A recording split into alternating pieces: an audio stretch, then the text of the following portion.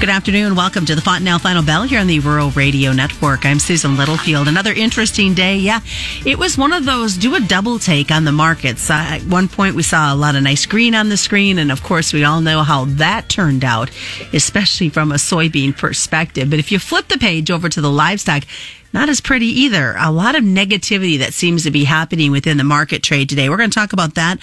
What's been going on? What type of influences we're seeing on the trade? Don't forget, we've got a lot of talk about input costs and fertilizers. We look towards next year and the way the dollar's been trading as well. So let's bring in Darin Fessler. He is with Lakefront Futures. And I made the comment to you on Twitter this afternoon. I bet we talk about soybeans during the Fontanelle Final Bell. And that, I don't know. I thought maybe we saw some positives today, but it didn't take long for that market to fall backwards and not be able to really move their way back up. No, and you take a look at the fundamentals of beans. Obviously Thursdays are the export sales day.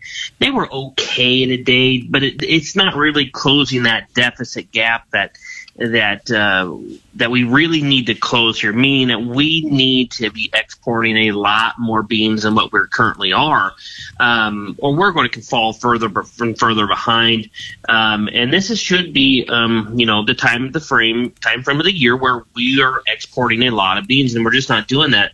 And then there was some analysts and some thoughts out of Brazil early yesterday morning that because of how early Brazil had planted, they might have some beans ready to harvest by the end of the year. So that is really putting, the pressure on beans here. But not just that. I mean, yes, the fundamentals are, not that positive, but you just really have had a difficulty from a technical perspective, really getting back above these August trend lines. They've held every single time they've come up and touched them. We're working a rising wedge, which is typically associated with a bearish move lower. That's exactly what we're got. You have a bearish crossover between the 9 and the 20-day moving averages. So that is adding more fuel to the fire here.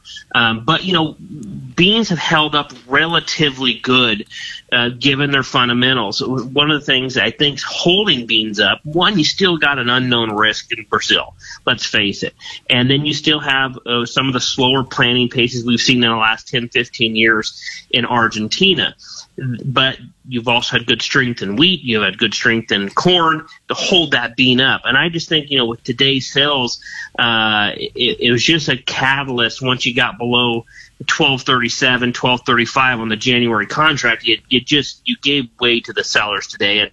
And but tomorrow's a new day, and hopefully we see a little bit of pop back into the weekend, because you don't want to go down into the weekend having this type of technical damage. No, I had read, maybe it was yesterday, that China was already making their purchases of beans coming out of Brazil and South America as a whole. Having said that, should our markets be nervous? As you mentioned, the possibility of having new crop beans from them in December, just a few months short of when we had new crop beans? Absolutely, because it is a major threat. We know we are the second source of China's beans at this point. I mean, they want the Brazilian beans.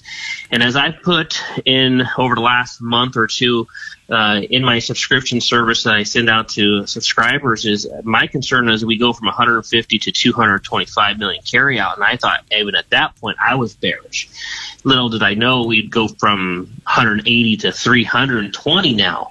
Now the question is, if these exports remain at the same pace we're on, are we even going to get to 2 billion, maybe 1.9 billion at the top side as far as exports? And then what happens to our carryout? Does it go from 320 to 420? That's a real threat here. Where there's positives in the grain complex, it's not beans. It's definitely the wheat market, and you have some positivities going on with corn as well. So having said that, does that change the way we do some marketing of beans for guys that are still maybe holding on to them and wondering if that export potential is even going to be there?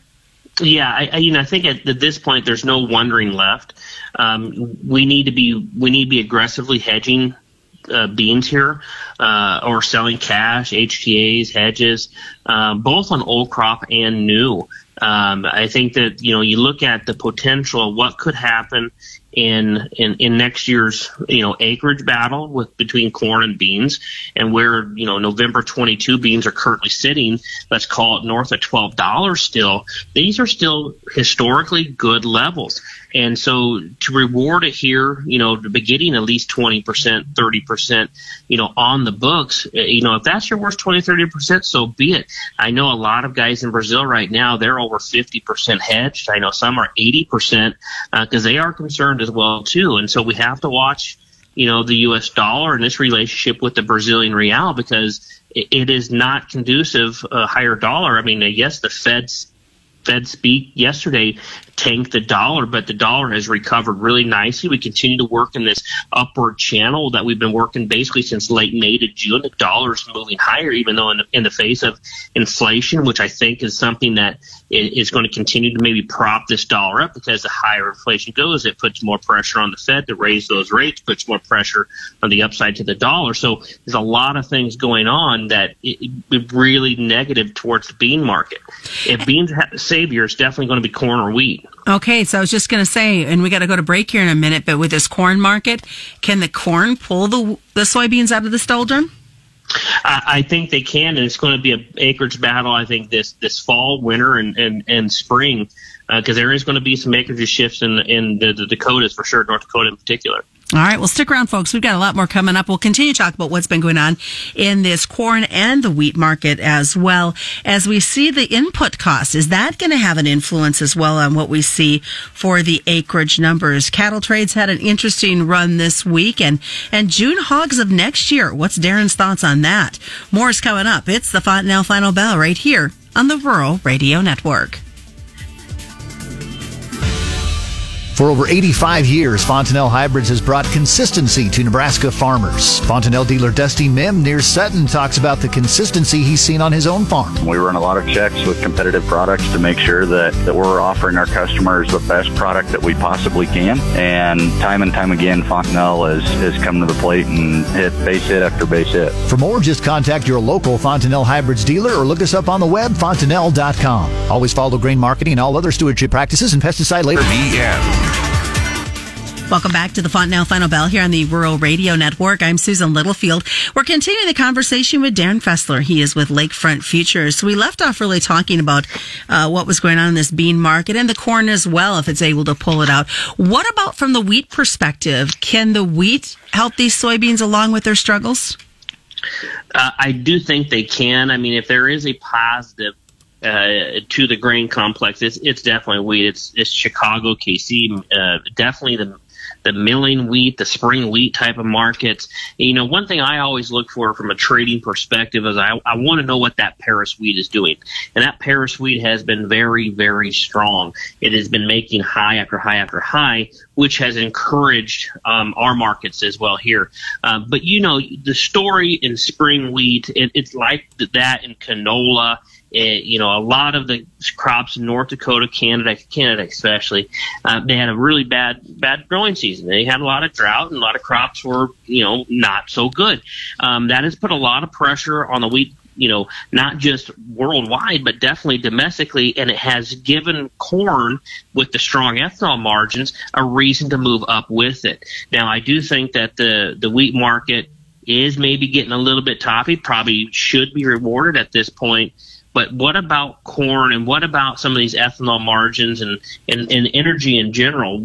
I think the thing is why a lot of producers are seeing these strong basis levels is, one, you have a really known story of these strong ethanol margins.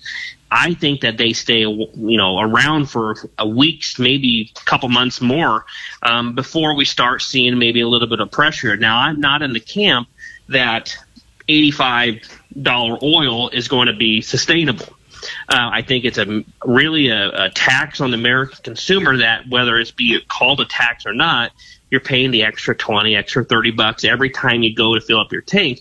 And sooner or later, that's going to weigh on the economy. So the inflation that we're seeing on the energy side is the same type of of trade I think that we're going to see in other markets that we had earlier this year. Take lumber, for example. Lumber made a hyperbolic move and then has fallen off a cliff. I think the same thing is going to happen within the fertilizer markets, the urea, the ammonia. They've gone hyperbolic. I mean, you look at urea prices at the Gulf. I mean, we're over $700 a ton there. That has gone hyperbolic. Sooner or later, it will come to a stop. It will come. And I do think once some of that need comes off, I think that you're going to see a little bit of calm down of these of corn. But right now, corn fundamentally probably should be rewarded from the producer side of things. Not that we're overvalued by any means, because there's still a lot of unknowns about how the rest of maybe this harvest may go, especially in Illinois, Indiana, where they have been very, very wet. So we still got to get this crop out there, but I do think this crop is good. I do think next Tuesday USDA raises the yield on both the corn and beans because all the customers I have across the country, 90% of them have said this crop is very good. I've heard more record crops on corn this year, especially in Nebraska, than I have ever heard. So I think this crop is good. USDA, I think, raises the yield on Tuesday, and I do think that we need to reward this rally. Are we going to see, as we switch gears, are we going to see the cattle be able to pull themselves, and the feeder cattle pull themselves out of this negativity?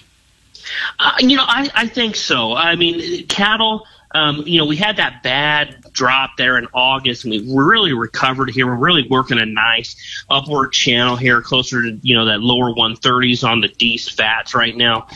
You take a look at the February fats, though, we are coming up against resistance. Saw that today, had a pullback. I do think cattle can work their way higher for the time being. I do think right now the way I'm positioning is I think that pullbacks of any type of magnitude should be bought here, because I do think that even though we do have higher corn prices, I think still there's a good demand story that's still going to be here for a while. So the same thing can be said on some of the hogs here. Hogs have made a good run here over the last few days, but we are getting some toppy in some of those later deferred months, say like June 22, where almost approaching those mid 90s. Those are always good levels to be, being protective to the downside as a producer. All right. What about these June hogs of next year? What causes some concerns for you? We are working a channel or a triangle pattern. We have a gap in the charts here. That's one of the real big concerns I have as a trader here. That gap sitting right here at 93.20. We've really moved higher here today's session. I do think this may have another $1 or $2 rally in here, but I'm definitely looking to be a little bit more defensive here going into next week and to finish out this week. But right now, I would be looking for a little bit of a pullback here within the next couple of weeks, probably back towards that 20-day moving average. Call it 92.40.